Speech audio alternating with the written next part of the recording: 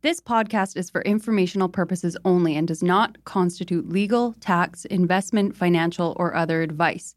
It is not intended to cause or induce breach of an existing agency agreement. The goal of this podcast since day one is to provide the best information on the Vancouver real estate market at no cost to you, the listeners. To that end, we'd like to thank the following sponsors. This podcast is sponsored by Marcon, a local family-owned and managed real estate development and construction company that's been around for nearly 4 decades. Marcon is not only committed to high-quality construction, but it also is making a positive impact in the communities in which it builds, all across the Lower Mainland. We want to highlight 2 incredible Marcon projects. Elmwood, a 38-story tower located at Burquitlam's most important intersection, Como Lake Avenue and Clark Road. This landmark tower will feature 335 condominiums, over 37,000 square feet of office and retail space, and almost 20,000 square feet of amenity space. Elmwood has been incredibly popular with 80% sold currently, but they still have a great selection of junior 1-bedroom all the way to 3-bedroom homes remaining. Check out marcon.ca/Elmwood for more. And Matt, we are also excited about Sohn House, Marcon's newest community in West Coquitlam. With 165 homes ranging from junior 1-beds to 3-beds, Sohn House offers the perfect West Coast aesthetic with a more nuanced Nordic-inspired design. Register today at marcon.ca/Sohnhaus. That's SOENHAUS. Or you can learn more at marcon.ca or follow them at Instagram at Marcon Homes. Marcon, building for life. Hello? Hello? Hello? This is the Vancouver Real Estate Podcast.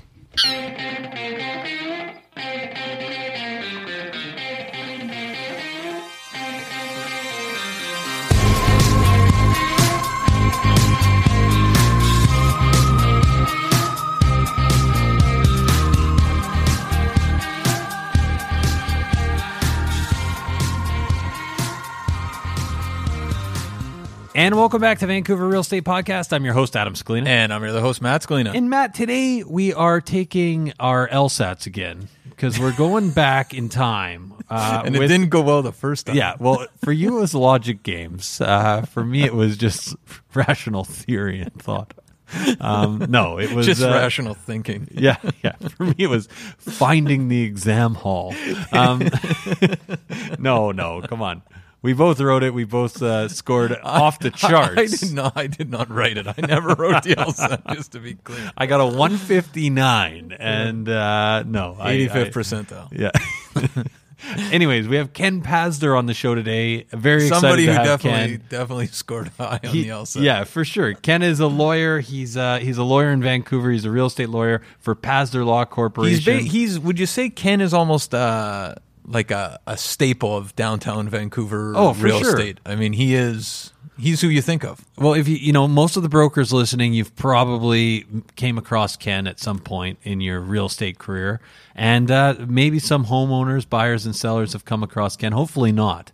Right. Because it usually means, unless you're doing conveyancing, which is positive, but if you've come across Ken, it could mean conflict too. It could mean conflict or problems, and there's probably nobody out there better to deal with those than Mr. Ken Pasder. So for sure, super exciting having him on the show today. He's talking about assignments, foreclosures, just general issues going on in the legal world of real estate, and some of the risks out there and how to mitigate against those risks. So it's a really interesting episode. He's been on before. We do touch on foreclosures this episode, but also if you want like the full, Foreclosure 101 University course, it's episode 70. In our back catalog. Way back, episode 70, Ken was on. But yeah, this is a great conversation, so stay tuned for that. What else do we have? We have the Oakwyn Tip, Adam. Yes, and as we always do before the Oakwyn Tip, we start with a tip by one of us, and I think it's you did last week, so did I do? I think it's mine. It is yours. It's my week. So my tip. Are we staying with the movie theme? No, I'm moving on to music. This week's tip is to check out this band called the Wild North in Vancouver. A local band. A local band in Vancouver, and I don't know these guys. In fact, they're far too cool for us. They're and definitely in fact, too this cool. shout out might actually. We're hoping we don't crush and decool their. If they hear their about whole this, they're shtick. going to be upset. Yeah. But anyways, these they guys They do call themselves dad rock though. Yeah, they just but don't want dads that listen. that's at least dads like us. Yeah, like exactly. not you, Dad. Yeah, no, we meant cool dads, no, but these guys they're doing like this 70s rock thing. That's It's you hear very a lot cool. of Bob Seger, you hear a lot of Tom Petty. It's pretty great. And they just came out with an album. It was like maybe 3 weeks ago. It's on iTunes. They do have records as well. Yeah. I went to the release party. I which didn't. Was, yeah, I didn't. You tried to, but you're Babies. yeah. You had your stroller wouldn't fit. Yeah. Stylistically, my stroller didn't fit. your baggy pants and your stroller didn't work. We were gonna go. It was such a letdown because I was broke right by- out, it was I right broke by out your my house. jean jacket, which I haven't worn in a long time. Sabrina, when I got dressed for that concert, I never got to go to. Painted on my pants. Sabrina was like, "What are you doing? You're This trying to is- grow out a beard." Yeah, quick? exactly. Yeah, just straining, trying to grow a beard. But anyways, it's the Wild North. I don't know what their Secret, album's do we know- called, but do we know what it's called? It's Because- a good album. Let the wheels fall off. I think it's called Welcome to the Wild North. Okay, welcome to the Wild North. Anyways, it's a Great good album. album. Vancouver band. Shout out to them. Matt, We got the Oakwin tip. Yeah, what is the let's not Oakwin bury tip? the lead here. Okay, Oakwin's tip this week. This is our real estate brokerage. We're new to Oakwin. Great place to be. Super excited to be there. Here's the Oakwin tip.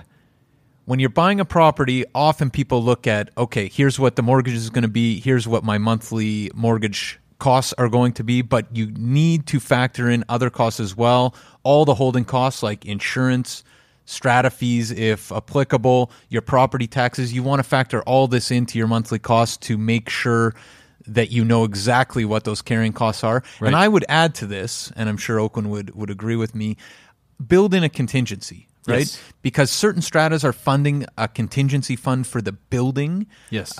in a proper way, and others aren't. And if you're in single family or duplex, you want to be building in a contingency fund for yourself just to, you're never expecting costs. well, across the country, they usually say it should be about 1%. But given our prices in Vancouver, maybe You're going to want to go with 12%. Half a percent of the purchase price annually is what you should be keeping. That makes sense, depending on the purchase price. I'm sure Oakwin would agree.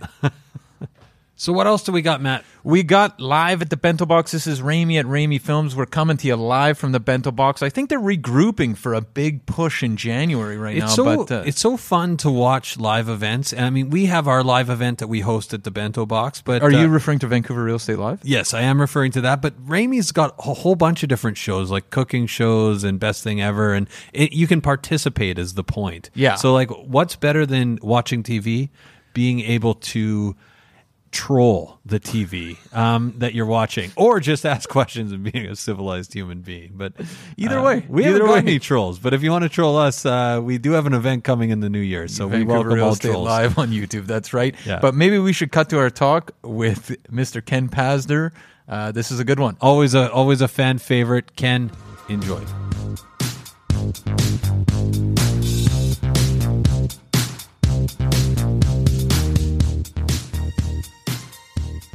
Okay, so we're here with Ken Pasder from Pasder Law Corporation. How you doing, Ken? Good, thanks. How are you? Doing well. Yeah, thanks so much, Ken, for taking the time. Past guest, but you were on a while back over the phone. It's great that you came down. Thanks so much. Thank you. And maybe you can start. Some of our listeners will be familiar with you from past episodes, but can you tell us a little bit about yourself? Real estate lawyer, been doing this for 20 plus years. We've probably closed 35,000 deals so far. Wow. Got a lot of happy clients for many, many years. So, yeah, we're pretty familiar with the real estate market here. Do you guys do the conveyancing side as well, or is it Yes. just... Yeah, Yes, we do the conveyancing. it's conveyancing. And you're also involved more in litigation as well? No, we have other people in our office that do a lot of litigation, Okay. mostly collections, foreclosures. Okay. Maybe to start, this is a softball, Ken. I think notary versus lawyer. You in terms of conveyancing. What is the difference, and what's the benefit of using a lawyer? Okay, well, the difference is lawyers go to law school, notaries have less training. They're not familiar with litigation. They're not familiar with quite a few areas of law that can affect a transaction. So, for example, corporate law, probate, divorce, those are litigation, builder's liens. Those are all kinds of things that can affect a conveyance. Notaries typically don't get trained, or at least most of the notaries in the past haven't been trained in those areas. So the idea is when you start out, every conveyance is supposedly a simple conveyance, like it's just easy, straightforward. Everybody's going to, but when something goes wrong or sideways, most of the notaries just say, okay, sorry, send it over to a lawyer. So the idea, notaries and lawyers kind of charge the same. Like there's really almost no difference. In fact, sometimes notaries charge more. And so the trouble is, if it goes smoothly, great. If it doesn't go smoothly, it's going to wind up in a lawyer's office anyway. So my thinking is, well, put it there in the first place. Right. Yeah, that makes a lot of sense. Just thinking, it's funny because that's true, right? Usually when the transaction starts, you're thinking, okay, this is a slam dunk, easy peasy, and then something goes sideways. Is there a type of transaction that you see and you're like, oh no, like this is going to be a problem? Is there a type of like foreclosure, I don't know, some sort of assignment, some sort of transaction where you're like, this is going to be a pain? No particular type of transaction. It depends where it's coming from. So, I mean, for example, if that's why I always tell clients, use a good, experienced realtor.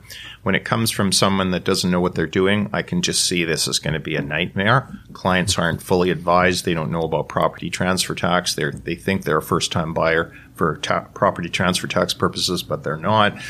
They don't know about closing costs. And again, that always usually comes back to the realtor being inexperienced, or the broker being inexperienced. Sometimes we've had brokers from Ontario trying to finance deals here, and they don't know anything about BC law or BC procedure, and that's invariably a nightmare. Mm-hmm. So it's not really a question of the type of transaction, it's who's involved in the transaction. That's why I say to clients, get a good realtor. Most realtors have a good broker that they work with. Boom, it goes through pretty smoothly. By the time it gets to you, it's often too late to go back and fix or give good advice, right? So. Correct. Just thinking, I mean, we've been in an environment, and we talk about this all the time on the podcast, but the environment's changed quite dramatically, whether it's CRA, but also, of course, and I know you have some pretty specific opinions on the empty homes tax, the BC spec tax, all these new taxes that have come in over the last 3 to 5 years. What are some of the biggest risks in your mind in the legal transaction of either buying or selling real estate for people in BC right now, or Vancouver specifically, I guess? Well, I mean, are you talking about legal risks or economic risks? Well, let's start with legal, but I'm curious to hear your thoughts on the economic risk as well. Okay, well, again, it comes back to a proper contract. So if the realtor has written the contract and he's got the necessary representations in there about the empty homes tax, spec tax doesn't really bother me too much because 99.99% of the time, the spec tax is not going to follow the property. It's going to follow the old owner. So even if you didn't pay the spec tax, it's no big deal. Can you talk a little bit about the difference there between? Yes. So yeah, why is it that the BC spec tax follows the person as opposed to the property? It's just the way they wrote the law. It's in the act. Okay. So it's extraordinarily rare, almost non-existent, that it's going to follow the property. Whereas the empty homes tax specifically follows the property and doesn't follow the person. So if you're the new buyer, you're going to inherit the problem from the previous buyer if it's the empty homes tax. And of course, the two are different. Empty homes tax is City of Vancouver only, and spec tax is Province of British Columbia, which applies in various regions in BC. And just thinking about how those are applied, it seems like this speculation tax following the person who that broke that law, right? That seems like a much fairer way to approach it. Why would the city? It seems like there's just the ramifications of attaching it to the property seem much worse for people just moving to the city, trying to change properties, because as we know, even if they paid the empty homes tax last year, they might have declared it wrong the year before, right? It goes back 2 years. There seems like there's a lot of inherent risk in the way they wrote that law. Do you have any thoughts on why they did that? Sure, it's easier to collect. Right, so the property's not going anywhere, whereas the person could be long gone, and you got to chase them. Whereas if it's against the property, you just add it to the property taxes. Right. That's fair enough. Ken, one of the reasons we wanted to bring you on today is to partly talk about it. We've heard, like, when markets shift, often people, when markets are going up, often a seller tries to get out of a transaction. When markets are going down, in some cases, buyers try and get out of a transaction. Why should people complete on properties, or why should buyers not try and get out of completing on properties? Well, the way the contracts work in BC is the buyer it's certainly on the hook in the sense of he could lose his deposit, and if the seller incurs further losses, he can be liable for those as well. So if you got a $1 million property, you got a $200,000 deposit, he's going to lose that. But depending on what the market is, he could lose more. So I would say to buyers, if you can possibly buy, wait out the market, it'll come back. Mm-hmm. And the worst possible thing you want to do is default in a down market if you don't have to. And are buyers potentially on the hook for damages as well, in addition to losing their deposit? Well, that's what I meant. So if the seller can't resell for the total price minus the deposit, he takes a further loss, then the buyer's on the hook for that. Okay, on the hook for that plus the deposit. Yes. So where I've seen this in the resale market, right? It's the transactions happen generally. Completions are usually somewhere between, say, 3 weeks to 3 months, right? There's the risk there is not as great in my mind as it is for pre-sales, right? Correct. I've talked to a couple people who have at least floated the idea in the last year or two about walking away from a pre-sale that they're involved in, and I think actually talk to lawyers about doing so.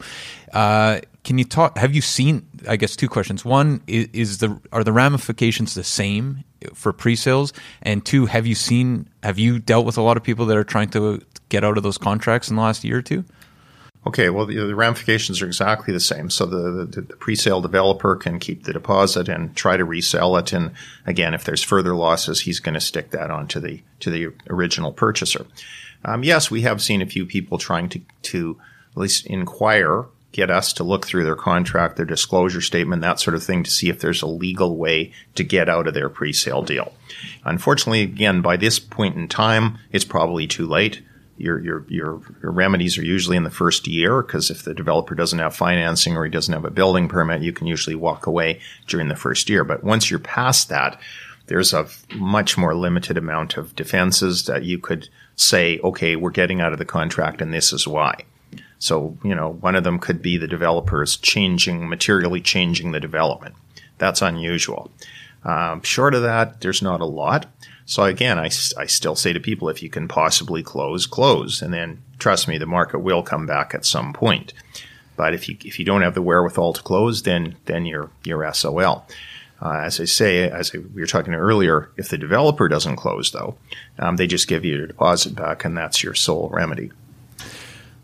That's so just to be clear for our listeners, so if a developer decides at the end of the 3 years that they don't want to sell the property, they can basically give back the deposit and they're off the hook in many cases. Yeah, that's what the contract says, and they draw the contracts. They're very, very one-sided contracts, pre-sales. Mm-hmm. So that's where all the risk comes from, is because their lawyer has drafted this 20-page document that people only read the first page, which is what's the price, is there GST on it, and how many parking stalls do I got? Yeah. But the other 20 pages is where all the risk is lying. And there's 4 or 5 really significant risks to pre-sales. So the biggest one is the fact that you have no idea when it's going to complete. Okay, so even if they say it's a 1-year target, 2-year target, you can stretch that either way by a big margin. So you really don't know. So during that period of time, just as you commented, your regular transaction closes in a month or two. How much is going to change in that period of time? Not much. 2 or 3 years, The interest rates can change, the prices can go down, you can lose your job, you can get divorced, all sorts of stuff can happen to you, which could preclude you from closing when the actual time comes up. Right. Do you find, like, maybe I'll just put it this way, would you buy a pre-sale? Like, knowing what you know about those contracts?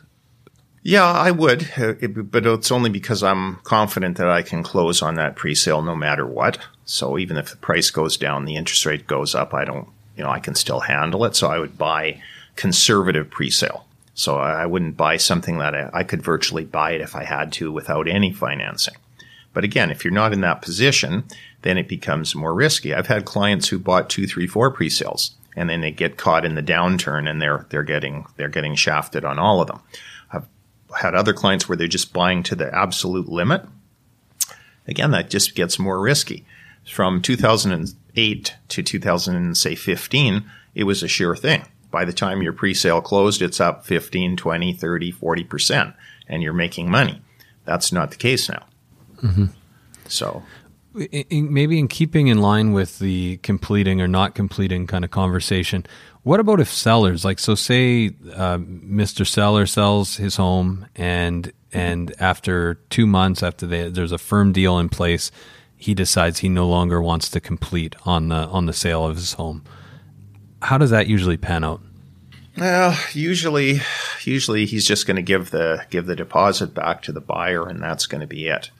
And the reason is the buyer could sue him. So again, unless it's a really fast rising market, the buyer has very little damages, okay? Because he didn't get the house, but he didn't pay for it. He got his deposit back. What other damages does he have? So unless it's a really unique house it's a one of a kind, you can't find another house like this, he can go buy another house. And if the prices haven't gone up substantially in that 1 month or 2 month closing period, he doesn't really have any damages to speak of. I mean, he might have some moving costs and some legal fees, but it's relatively marginal. So does he want to engage a lawyer and spend a bunch of money, or the seller just says, you know what, here's your money back, sign a release? That's usually what happens. Wow. But actually, if you were, say, on the west side in 2015, 2016, and somebody, you had a 3-month close, there could be significant damages. That would be almost one of the rare cases in which it probably made sense to engage a lawyer if you have the buyer and go after the seller for damages. It does seem, though, in real estate transactions that the seller is in a better position altogether, right? Like, even if you there's the standard things in our contracts where it will be in substantially the same condition as viewed on whatever day. It will be, depending, professionally cleaned or free and clear of garbage and debris. All the appliances will be in working order. But all of that stuff is pretty subjective. And if on possession day, the seller's like, I don't care about any of that, it's very hard. I mean, often the amount of money involved in getting new appliances doesn't, like, can you speak to how a buyer can go after a seller that doesn't do any of those minor kind of things? Well, he's got a small claims action, so that's $35,000 limit. So that would usually cover most of those things, but small claims is a cumbersome procedure. It can take a year or two to actually get to an actual remedy. And then at the end of the day, all you have is a judgment. You don't have money. You have a judgment against someone who may or may not still be around. Right. So it's certainly, again, something it doesn't hurt. It's not an expensive process to sue someone in small claims, but it's not like someone's going to hand you a check right away. Right. So time consuming, probably fairly painful process in terms of actually going after somebody because your appliances were damaged or not functioning. And then at the end of the day, it says, well, Jane Smith owes you $10,000, and it might be like getting raw water from a stone. It might be. Yeah, it might be. On the other hand, you could circumvent that with a holdback, but that's not the standard in real estate to say we're going to hold back $10,000 until someone goes in and looks at the house or looks at the appliances again. In my experience, that happens, but it's not particularly common. Mm-hmm. Mm-hmm. And often, especially depending on the market conditions, often the seller will just outright reject that, right? And in conditions even like we're seeing right now, I think they'll find another buyer. Mm-hmm. It's just, I guess, part of the risks of the business. Correct. So, Ken, a lot of people, and last time we had you on, we were talking about foreclosures, but maybe to touch a little bit on foreclosures. Do we want to just talk? I was just thinking about just to continue pre-sales Assignments. assignments. Oh, We yeah, should yeah. just Maybe we'll do talk that about first assignments first. for the continuity. Can you talk about some of the challenges that you're seeing with assignments?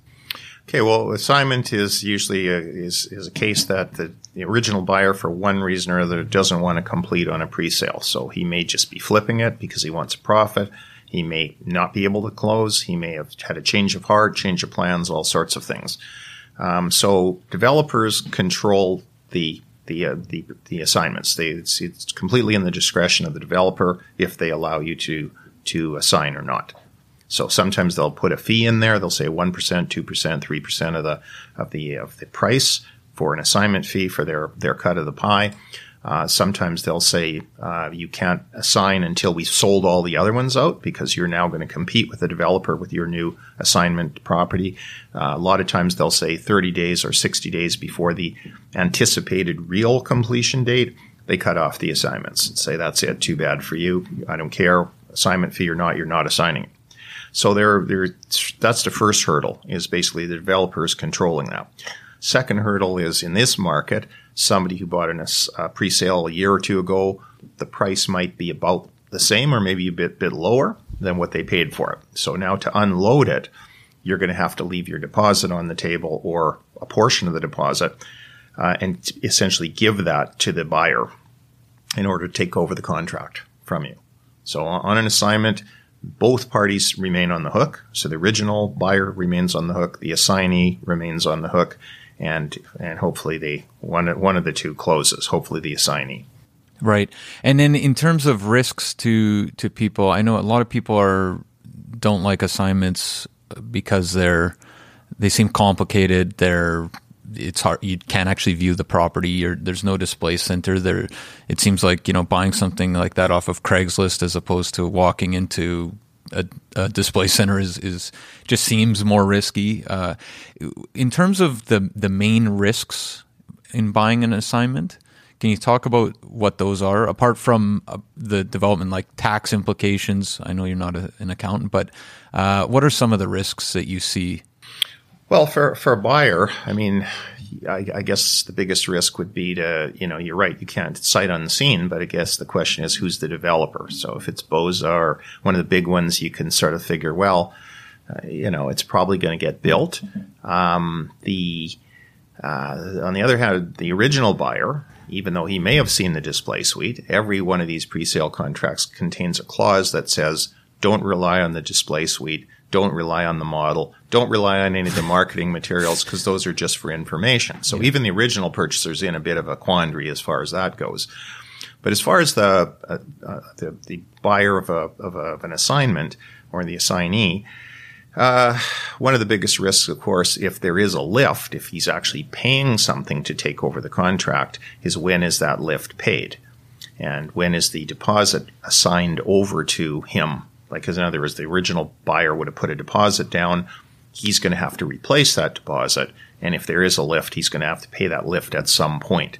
Normally, that lift should only be paid at the closing date, like when it really closes, when the transaction is completed at land titles. But in the cases like we saw in the last couple of years where the lift or the profit that the seller of the assignment was taking, often they wanted that in advance.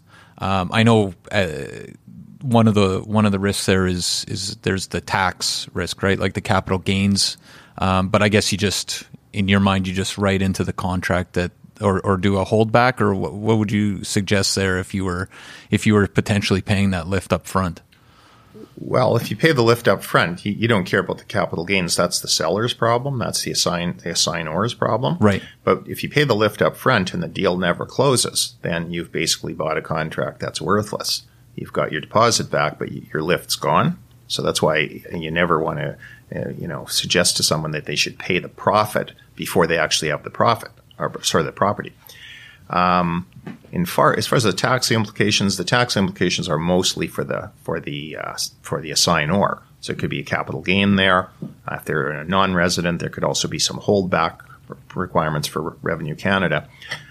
But as far as the buyer goes, he's going to just take over the original contract and close with the developer as if he was the original purchaser. So he's got the deposit in place, and he's going to close whenever that date comes up. And with most of the big developers, I mean, yes, it is certainly a moving target as far as the dates go, but there's very few. In fact, I can't think of a major developer here that hasn't ultimately closed. There's been a few small ones that have gone bankrupt before if the market takes a bit of a turn, but the big developers, typically they're going to close anyway. Mm-hmm. So your risk is somewhat mitigated depending on when you look at the assignment, who's the original developer. I think you figure if it's Boza, Polygon, one of the big guys, it's going to close. Yeah, fair enough. Maybe shifting gears over to foreclosures. So Ken, we had you on last time talking about foreclosures. Can you talk about how foreclosures work in BC? We always have people reach out thinking that there's huge opportunities in foreclosures, perhaps like the U.S., like stories that they're here in the U.S. How is it different here, and how does the process work? Okay, well, the difference here is that the foreclosures are supervised by the court. Okay, so you have to foreclose through the BC Supreme Court.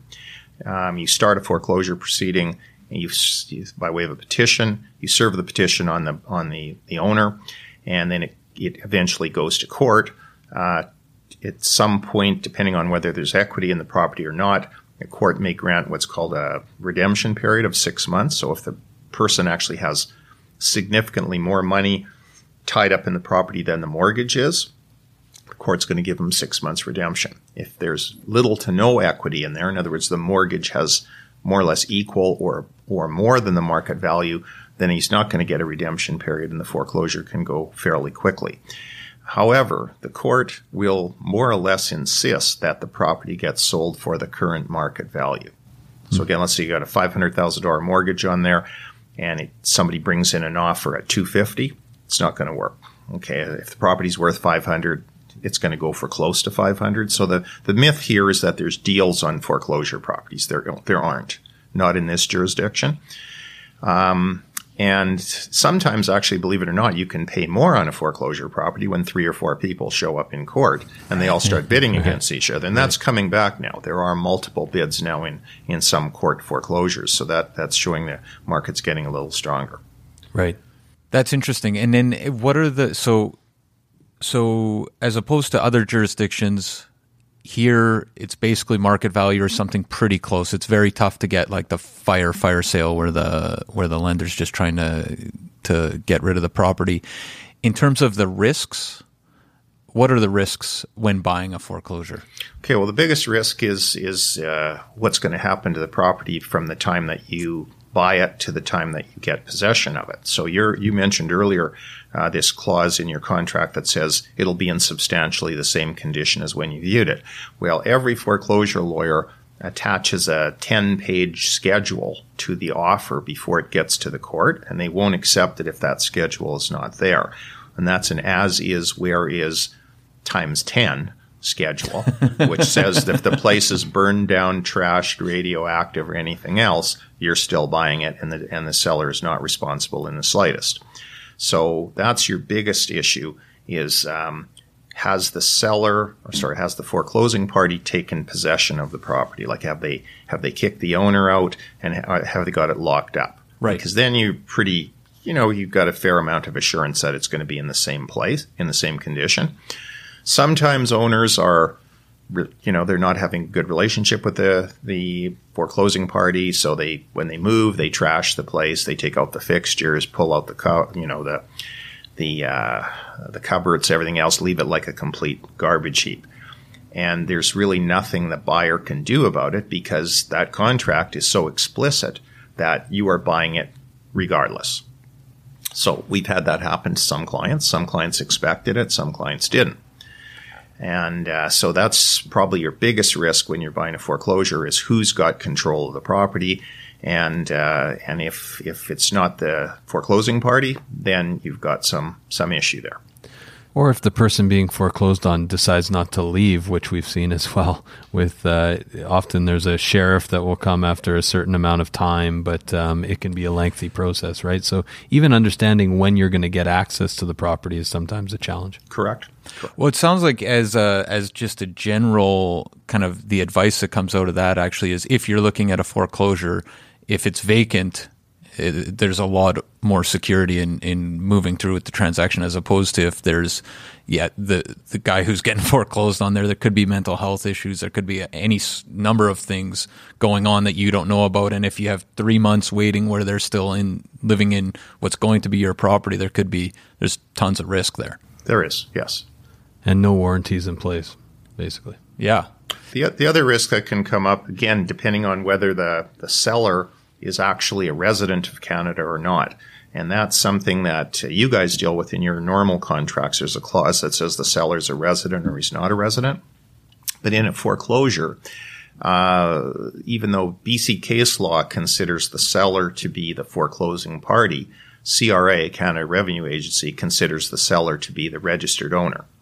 And the registered owner, of course, is not usually cooperating with anything in a foreclosure. Right. So the seller, the foreclosing party, the bank, the trust company, whoever it is, that warranty clause, that 10-page as is, where is clause says usually we're not making any representations whatsoever about the residency of the registered owner. So even though he might have been a resident 5 years ago when he took the mortgage out, we have no idea now because we haven't seen him and he's not cooperating with us. So we're not going to make any warranty at all. So you can get caught out in the woods there if the registered owner has become a non-resident and the property has gone up in value. You could be stuck with the capital gain on that. How do people find out if the original owner was a resident? Good question. Private investigator. Well, good question. I mean, the sellers, you can ask the foreclosing party, where did you serve the guy? Did you serve the petition in the house? And because they have to serve personal service on the person. That will help, at least gives you an idea. He was in the house when he got served a month ago. That doesn't guarantee that he's a resident. Beyond that, I mean, I guess you just have to try to make whatever investigations you can because these schedules are very, very, very broad. Nobody reads them. They just gets attached to the contract. So it's as is, where is, but It's more than that. So try location on Facebook, and if that doesn't work, move on to Instagram and then call it a day. That's a good point. You can do your own investigations online. And as I say, they probably about the most you're going to get out of that foreclosing party is where did they serve the guy. Now, if they served him in China or they served him in the United States, there's a bit of an argument there. That shows up a red flag. Maybe he is a non-resident. Right. But even if he was served, he or she was served 3 months ago on the west side, but they left the property vacant a year before, there's presumably the empty homes tax is a risk as well. That's also a risk. Yes. Now, usually you can stick that onto the foreclosing party. Like that'll normally a court order says that the taxes are all going to get paid. So property taxes, if you can show that there's an outstanding EHT on that, you can usually get that thrown in as well. Right. But if it came back to you after you take possession, can you actually go after the foreclosing party? Yeah, probably not. But that's why you get title insurance. So when you buy these things, title insurance, as long as you've taken the proper steps to determine that as much as can be paid is paid, then usually the title insurance company would pick up that. Okay. Kent, what about you've been doing this a long time and you've been monitoring the market for a long time and working within the market. Any thoughts on the market in 2020? Yeah, I think the market will start picking up.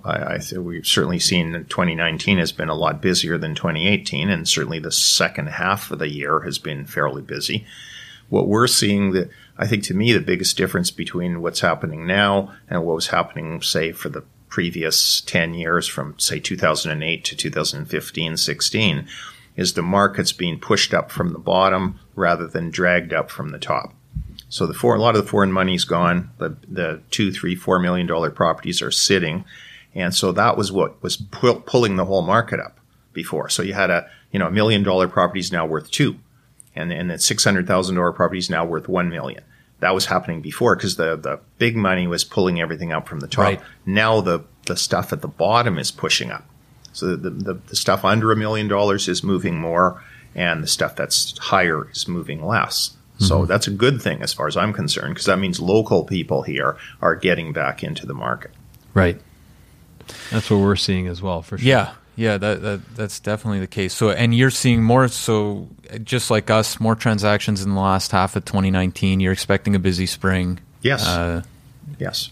All signs point to, well, a busier 2020. I want to just go back to, because you've been doing this a long time, horror stories. Do you have one that comes to mind, like this was the nightmare scenario? Well, there was a pretty bad one a few years ago out in White Rock, where we do some work as well. So one thing to keep in mind when you guys are acting as a realtor on behalf of a buyer, and there's this thing called a new home warranty. Okay, so everybody thinks, oh, that's great, new home warranty. It's 2-5-10 warranty, which is, the thing is, it's better than nothing, but it's not so good as you think. For a house, the maximum warranty is $200,000, and for a condo, it's $100,000. Okay, so even if it's a $10 million house, it's still a $200,000 warranty. Okay, and same thing with condos. So this horror story was this client out in White Rock bought a house. It had been sitting, it was brand new, but it had been sitting there for a while. And supposedly, it's not an owner-built house. It's got a new home warranty on it. But the realtor there was a bunch of deficiencies, and they didn't get a holdback, and they didn't check the warranty very carefully because the warranty had already started and the clock was already running. So the thing about a new home warranty, in the first year, pretty much everything's covered. Okay, so even crummy workmanship, this, that, and the other thing. Second year, though, all the crummy workmanship isn't covered. So big stuff is still covered, but the workmanship stuff, in this case, there was a lot of it. That year had already run out. So they went ahead and bought it, and it was like a nightmare, because then they found out the warranty wasn't going to, even that $200,000 warranty wasn't going to cover that. And the seller that's more or less of a shell company, so they couldn't really get after the seller. And I was thinking, well, can we go after the realtor? And meanwhile, the person who bought it got cancer, and he had a lot of problems, really serious level cancer. So it was a complete nightmare. So the takeaway on that is, if you guys are acting for somebody there's a new home warranty on there, first thing you want to do is find out when did it start, because it drops off dramatically after year 1, then after year 2, and then after year 5. So even that piddling $200,000 for a house, trust me, I'd rather be still in year 1. Right. Oh, that's good advice. I guess just as a last two questions here. One, just because as somebody just active in the market, one, was this downturn were you surprised at how quickly this downturn seemed to kind of turn around? Was it as bad as you thought, or worse than you thought? Thinking of the last year and a half. Thoughts on the downturn? It was probably a little worse than I thought, but I mean, fine. This is a major city. People all want to live here, at least in the Lower Mainland. So, I mean, these downturns can't last that long. I mean, at some point, even the government's best effort to destroy the market is overcome by the demand. So that's the problem, is the market downfall was totally precipitated by the government. So you got the spec tax, the empty homes tax, the foreign buyers tax, the stress test, all combined to crush the market for a while. So, I mean, was it as bad as I thought? Yeah, I thought it was bad enough. But the reason it's coming back has got nothing to do with the government. The interest rates are going down worldwide, which is pushing the bank rates down, and there's still a lot of people want to buy. So, just as I say, it's almost despite the government, the market is coming back. Right. And it's just the whole point of like things becoming affordable in Vancouver, not going to happen. Okay, what world-class city is affordable? London, Paris, New York, those all affordable? No. They all have way more condos than us, way more towers, and they're still not affordable. So if you think we can build our way to affordability here by increasing the density in every single neighborhood, you're dreaming. Okay, so everybody says that. We need more. We need Yeah. more towers, more towers, more towers. Hong Kong's got more towers than anybody, and they're the least affordable place in the world. So the thing is, you can't make Vancouver affordable. Okay, so how do you make people be able to buy? Make better wages, so have better paying jobs, and tax people less, so they can actually afford to pay more. But that's a heretical point of view. I was like, we're going to have to edit that out. Let's crush the market instead. So it doesn't work. So I mean, people, it's, if you want to live here, it's going to be expensive, and it's, it's just a fact of life for every big city that people want to live in. Well, thanks so much for your time, Ken. That was super informative. And how can people find out more about Pasder Law? Just go on our website, www.pasderlaw.com. Call us. We're always available for phone calls, emails, all the time. Okay, and we'll link back to the site on our site. And thanks a lot again for your time, Ken. That was a great conversation. Thanks, guys.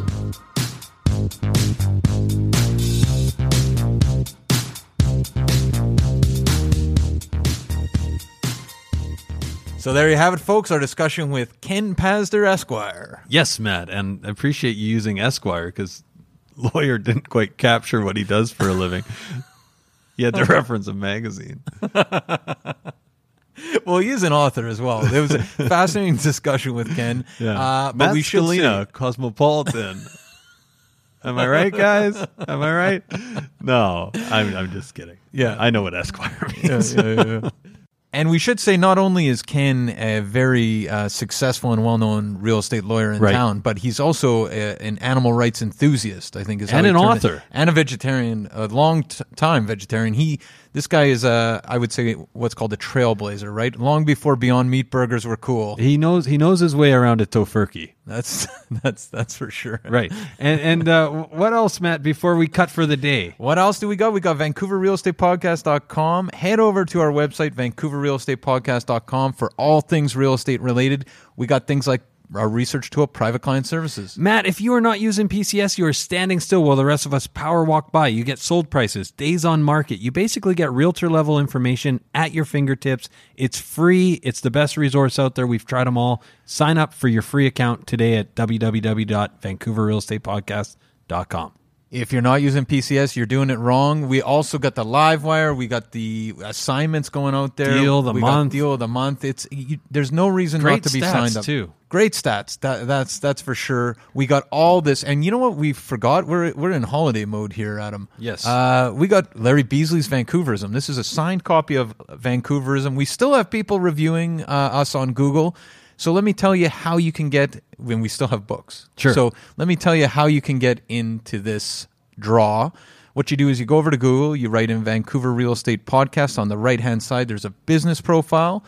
You click review, you write a review, you go into Secrets Draw. We have a winner this week. We're doing it at least till the end of the year here, and we'll see what happens in the new year. But Secret, who's our winner? The winner this week is Ben W. Oh, congrats, Ben. What did Ben say? Been listening for the last couple of years. Very knowledgeable and informative podcast. Have recommended to family and friends. If you like to stay informed about the Vancouver real estate market, I recommend subscribing to this podcast. Thanks. The old intonation the there. old emphasis on the wrong syllable, and the was that? Did he finish on a question? Did Ben's review finish on a question? Secret. Anyways, thank you, Ben. Appreciate it. Ben. Get in touch. We got a signed copy of Larry Beasley's Vancouverism here. We sure do. Anyway, Ben, get in touch. If anyone out there wants to talk about real estate in any way or anything else, give me a call, 778-847-2854, or Matt at VancouverRealEstatePodcast.com. Or try me at 778-866-4574, or Adam at VancouverRealEstatePodcast.com. And we also have that Secret Santa line. Info at VancouverRealEstatePodcast.com.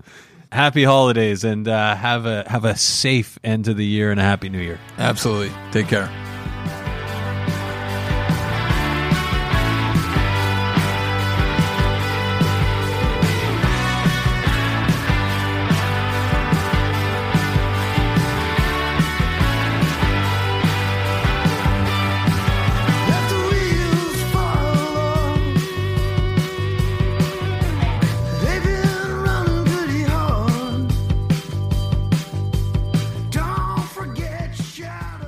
2,000 Faces for Radio. Subscribe today.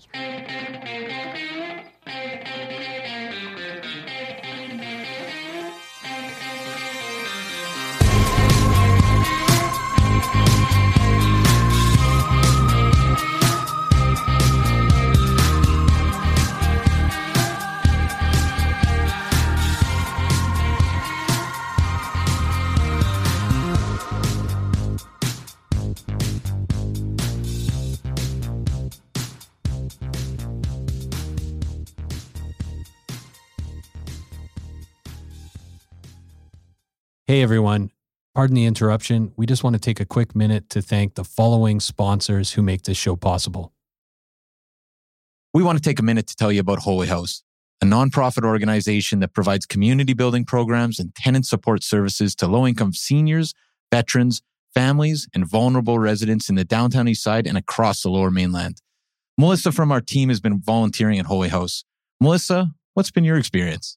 Honestly, it's been so fulfilling just to spend a few hours a week in the community and watch how the staff really transforms these vulnerable communities from the inside out, starting with just small things, right? Playing games, drinking coffee, having some simple conversations that you wouldn't necessarily think are super fulfilling. And you come out just feeling like you've really made an impact and connected with the community. And you've been to multiple buildings, but you're playing games, drinking coffee.